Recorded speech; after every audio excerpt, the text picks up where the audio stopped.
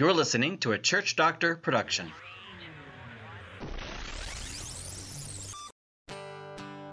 Welcome to Kent Hunter's Prescriptions from a Church Doctor, presented by Church Doctor Ministries. Welcome to episode 13 of Mission Possible, How Everyday Ordinary Christians Become World Changers.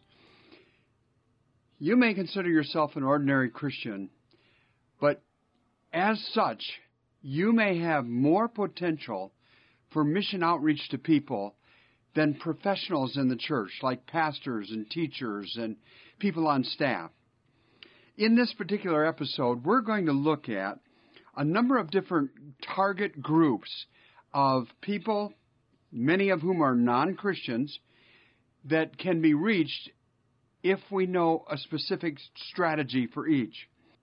And so the first group that I want to talk about today is Muslims. Many people coming into this country from the Middle East come with a Muslim background, and they are part of Islam, which is a huge religion next to Christianity. And I've learned so much working for decades as a consultant to a group called Pablo in Detroit, Michigan. They are Christians from the Middle East. Their ancestors were Muslims. They became Christians, and now they are in the United States working all over the North American continent to reach Muslims for Christ. And in the process, they train Christians to be part of that mission. It is an amazing, amazing ministry. And I want to share a little bit about that with you, because you may know someone at work, or maybe even have a neighbor, or someday will likely meet someone that is from a Muslim background. And so at Pablo, they use what's called an International Friendship Center that's usually located in a Christian church.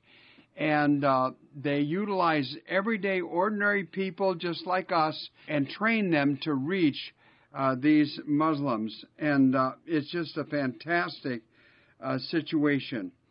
They help them to learn how to find a house, or buy a car, or learn how the banking system works. They help them get driver's licenses and how to shop and stores that they're not used to. All these things that new immigrants have to face. In the process, they develop friendships, and that's the key right there, is the power of friendship. So let me talk a little bit about Muslims and how to reach them for Jesus. It's an important thing for us to understand. And so, as we begin this, I want to say, don't be afraid of Muslims. You've heard bad things on the news, and we have had wars with bad Muslim groups in the Middle East. But don't be afraid of those who are immigrants to the United States. They came with an openness, promise you. And so, recognize also that most Muslims are not practicing their faith. You see, most of these people that come to the United States from Middle Eastern countries are not Christians, but they're not necessarily practicing Muslims either. And so what's happened in the United States is that we know that among practicing Muslims, many Muslims have purchased churches that have gotten old, died of old age, and ran out of people and didn't do any outreach, and so they buy these churches and they become mosques. And so those are the strong Muslims that come to this country. However, we have an opportunity to reach out to Muslims and help them assimilate into our culture, and in the process, share with them about the Lord. This is important because there's a phrase that my friend Mick Woodhead from England said a long time ago about making disciples. He said, members go to church But disciples of Jesus go to work. Disciples who become missionaries go to school every day, learn every day until they die. They never stop learning. They never stop growing. And so even in this challenging issue of reaching out to Muslims, it's an opportunity for you to learn and grow. And so let's look at some of the key ways that we can learn. Understand, first of all, as I've mentioned, that many of the immigrants come to this country are receptive to new ways of life, and they are open to change. They may not be practicing Muslims. We'll talk about that in a minute. But the main thing is to develop a relationship. And in that relationship, watch for receptivity. And some of that receptivity may be triggered by the words, "Why are you so nice to me? Why are you helping me?" That's a sign that they are receptive to learning more about what is the issue behind your issue, that you are so kind. And that issue behind your issue is Jesus. So build that relationship and watch for receptivity. And when it is evident, ask 3 questions. Did you grow up in a Muslim home? Obviously, most of them are going to say yes. Ask the question, are your parents still practicing Islam? And find out what they say. Most of them, if their parents are in the old country, wherever it is, may say, yeah, they're very strong in their practicing. Then you ask, well, here in this country, do you practice your faith?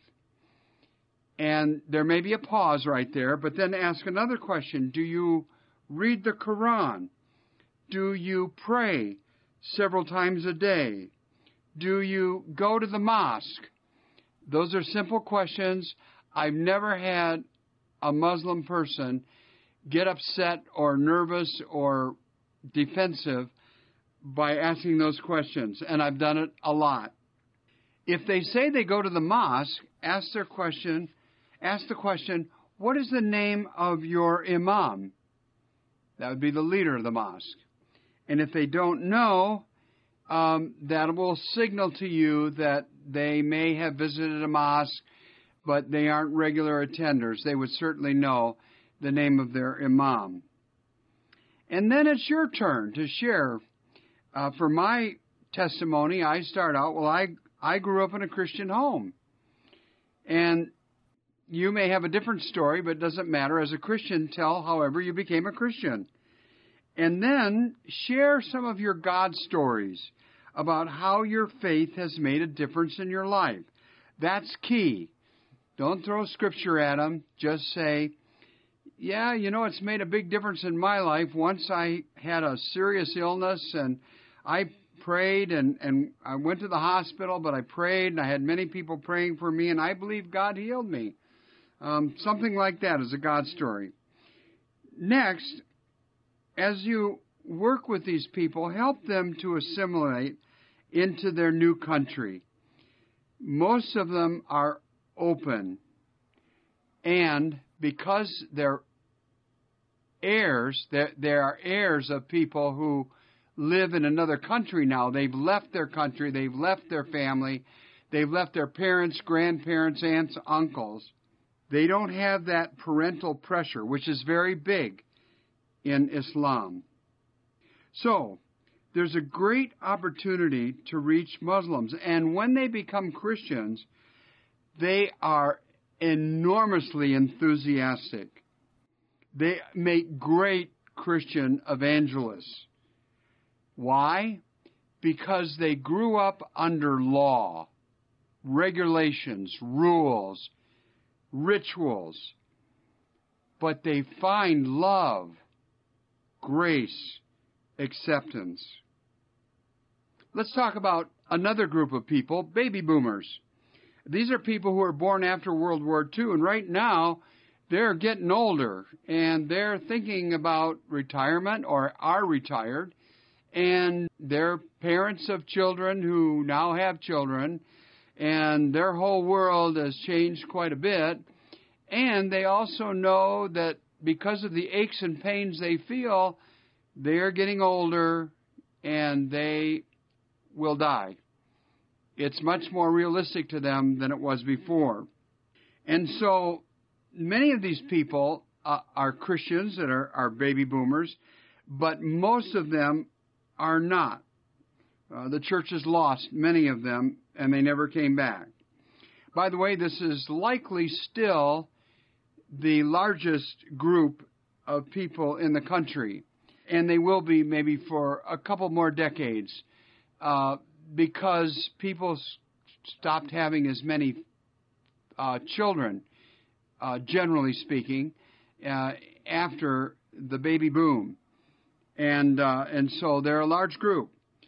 They are burdened because they have, some of them still have aging parents, and they are burying them, and they are watching out for them. Some of their parents are deceased and have been for a decade or so, but they have experienced close death firsthand. And so they're conscious, a little more conscious than most younger people, that their days are numbered. They are closer to death, and they know it. They are what we might call the Viagra generation. There are many signs that their bodies are aging. They are beginning to take their own death seriously. And this is causing a trend. It's called the baby boomerang. Some of these people are more receptive than they ever were, and they are thinking about eternity and death and life and what they've done well, where they've messed up, the tragedies of their life, and they have time to think about these things now. Here's what you want to do. Here's a strategy. Invite them to a gender-specific group that focuses on Scripture, but operates, and this is very important, operates as a flat environment. In other words, a minimum of top-down leadership. No lecturing, but a lot of discussion. In fact, no professionals like pastors running the group. It would be much better if there were Christians who are their peers who would be part of this group and lead it. In this group, part of the strategy is speak to the challenges of life, the life challenges that they're facing right now. And so share what the Bible teaches. What does it mean? What does that mean now? What is the practical application? Share stories of what Christianity has meant to you as a Christian. Encourage open discussion that is honest, transparent, and authentic. Be real with these people. Do not assume the Christian faith, but explore it. This is why a lot of these groups use the training materials called Alpha USA. Check it out, alphausa.org. The key idea here is to build relationships. Do not focus on denominational distinctions. Do not focus on criticism of other Christians, other churches, or the government. Just focus on what Christianity means from the Scripture and what it means to you. Do not force participants to answer questions or read the materials or read the Bible out loud. If somebody wants to do that, great, but don't force anybody into that situation. Another part of the strategy is don't invite them to a group, bring them to the group. Literally pick them up and bring them to the group. Do not call this a Bible study or a Bible class. You can call it a Christian or faith-based discussion group or something like that. And the best location as part of your strategy is anywhere except a church building. Debrief with the person you bring, especially in the early visits afterward. and do that over coffee or lunch, and basically show that you care and work on building that relationship. And the last part of my strategy for the boomer generation is don't be in a hurry to invite them to church. I know it sounds like heresy, but don't do it. When they show interest, bring them, not invite them. Don't even say, I'll meet you in the parking lot or the front door or whatever. Bring them with you, with their spouse, with all of their family, if they have family members with them, and have them come with your family members or your spouse or whatever. Let's target another group here and talk about strategy. That is reaching those who are young adults, that is out of college or maybe at the end of college through the early years, the 10 to 20 years following that. This is technically called the millennial generation for now. They were born around the turn of the century. Sometimes they are called Generation Y or Gen Y. They are postmodern. They are the result of a whole new era of life. They don't just think different thoughts. They think in different ways. They are part of the explosion of the Internet. And so they know much broader, and they are less concentrated on fewer things. They basically live with a smartphone at the end of their arm, and they are natural networkers. So they like networking. They have grown up networking, and not networking just on the internet working, but networking with others. They are strong on relationships, and they want to make a difference. More, in some cases, in many cases, they want to make a difference more than they want to make a living.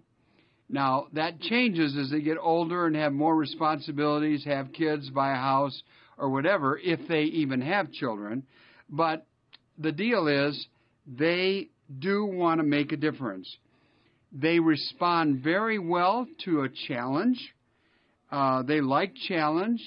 Too much of life has probably been handed to them by their parents. And this group, these millennials, have left denominational churches by the hundreds of thousands, maybe even millions. Some of them have also left the faith. But many of them, in fact, maybe most of them, have not left faith in God. They are just not practicing it because the church that their parents went to doesn't feel like millennial. The music, the style, the seating, so many things about the church just are not part of their culture. However, and here's the challenge and the opportunity, they collectively represent, at this point in time in history, the greatest hope for world revival. This has already been demonstrated in places in Africa, South America, Russia, yes, Russia, even the underground house movement in China. They are at the heart of breakthrough revival in many of these areas and have been for a couple of decades, those who are Christians. And they are part of an awakening movement in the struggling and dying churches in Europe. And we visit these, especially the ones in England, on a regular basis every year and take people there to see it. And you'll see these millennials as leaders in these churches. It's just phenomenal and gives you great hope for what could happen elsewhere. They are contributing to the unprecedented growth of many non-denominational and independent churches in North America.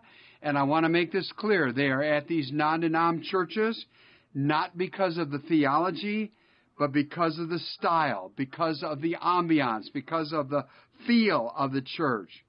And many of them, as practicing Christians, are bringing their children, and their children are growing up very healthy in those kind of churches.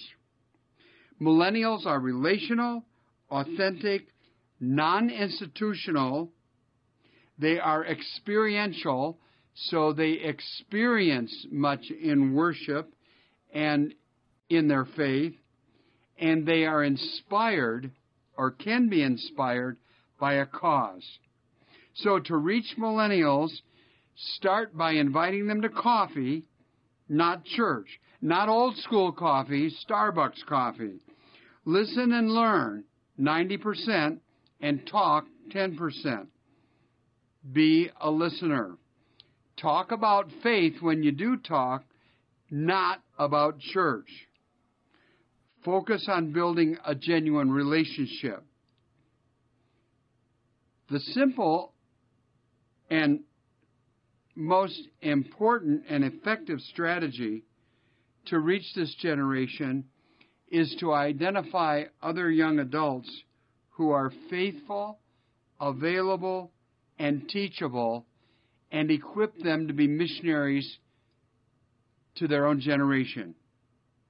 Let's talk about faithful, available, and teachable. Faithful. They love God and are fired up Christians.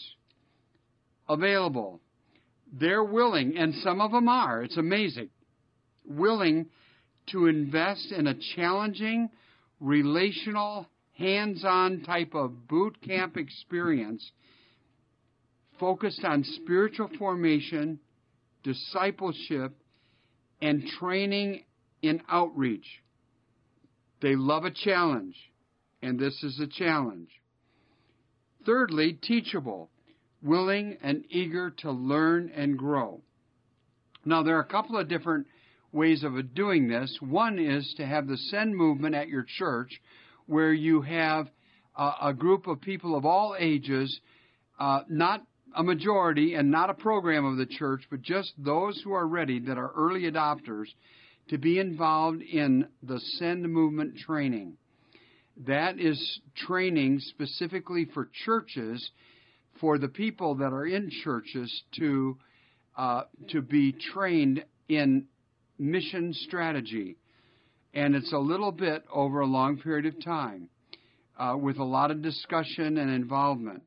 The other Send movement is where the young adults will go to a Send training center, and they will spend 10 months of their life not only getting the same missionary training and teaching, but also on-the-ground experience in this country and beyond. They take a mission trip beyond into another culture. They also work through several cultures in this country. They learn how to do everything, like mission to prisoners in jail, mission to homeless people. They get a wide variety of training, mission to youth, mission to seniors. They get a 10-month hands-on plus mission teaching course. And whether they go into ministry or not after this, or whether they go into college, or whether they go get a job or whatever, as a member of a church, these people are gold for a congregation.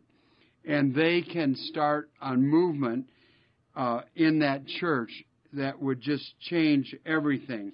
It's the healthiest infusion of mission I know of in the world. And I didn't come up with it. I learned about it first in England, but we do it here through Church Doctor Ministries also.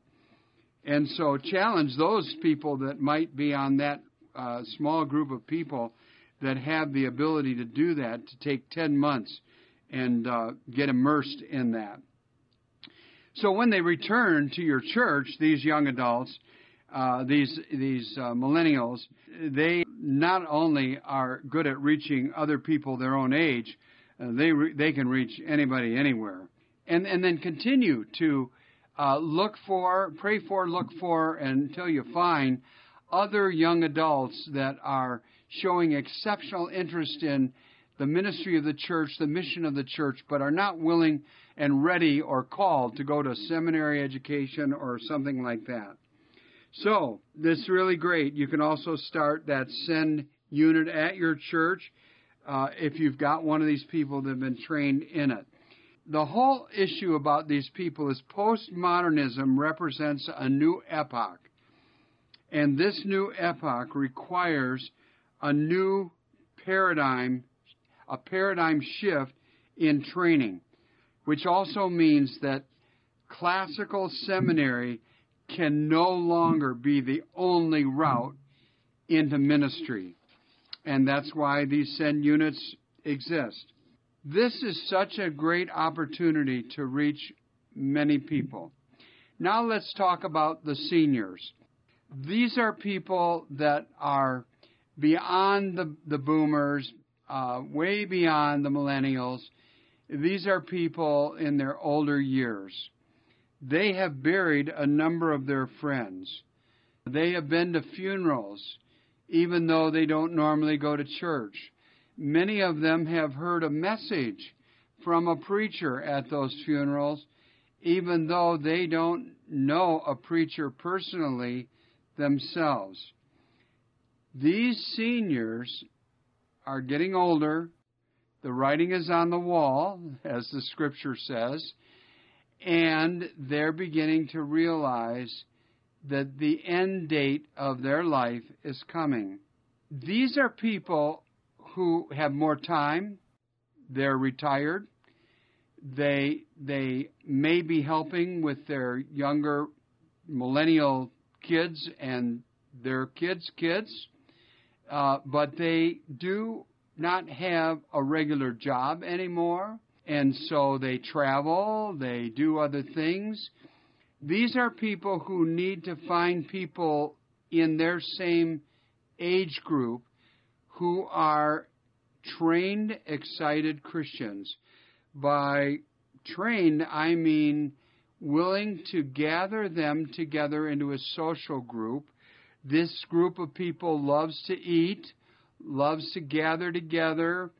They often play cards together or go to social events together or whatever. They would be great to have a Bible study that is not strongly academic, unless these are academicians, but for many of them, it is just an introduction to Christianity and is led by someone who is a peer of their own age group. And so these people are more receptive than most people can imagine. They act like they're busy with all sorts of hobbies or whatever, and yet they are people that could be reached. Again, this is not a group that meets at Starbucks necessarily, although there are some of them that got into that habit. But more likely, they're a group that would meet in the home of someone similar to their age. They might bring food. They might be treated to food and not have to bring it at first, but after they come a couple of times would be happy to bring food, their favorite recipes. These are people that have been cooking for years, and some of them at least, and might be willing to do that. So it could be kind of a group kind of a thing. Keep the group relatively small, and when it gets larger, which I hope and pray that it would, because you would have that mission mindset, and you would equip people to bring other people, and if they're having a good time, they will. But instead of getting larger and larger, start another group. And that other group should have some of the newer people and some of the long-term people connected together to start that new group. It's easy to become selfish. It's easy to become self-centered and think that, I don't want to break up my group. But the mission is the mission, not to make you happy with your group. You can still have larger get-togethers with other groups that is in a park or someplace larger venue, and you get to see those people maybe quarterly or whatever.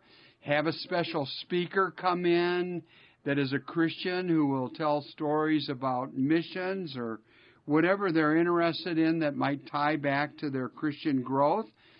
And then these people also need to be invited to church as they grow and become more interested in the Christian faith.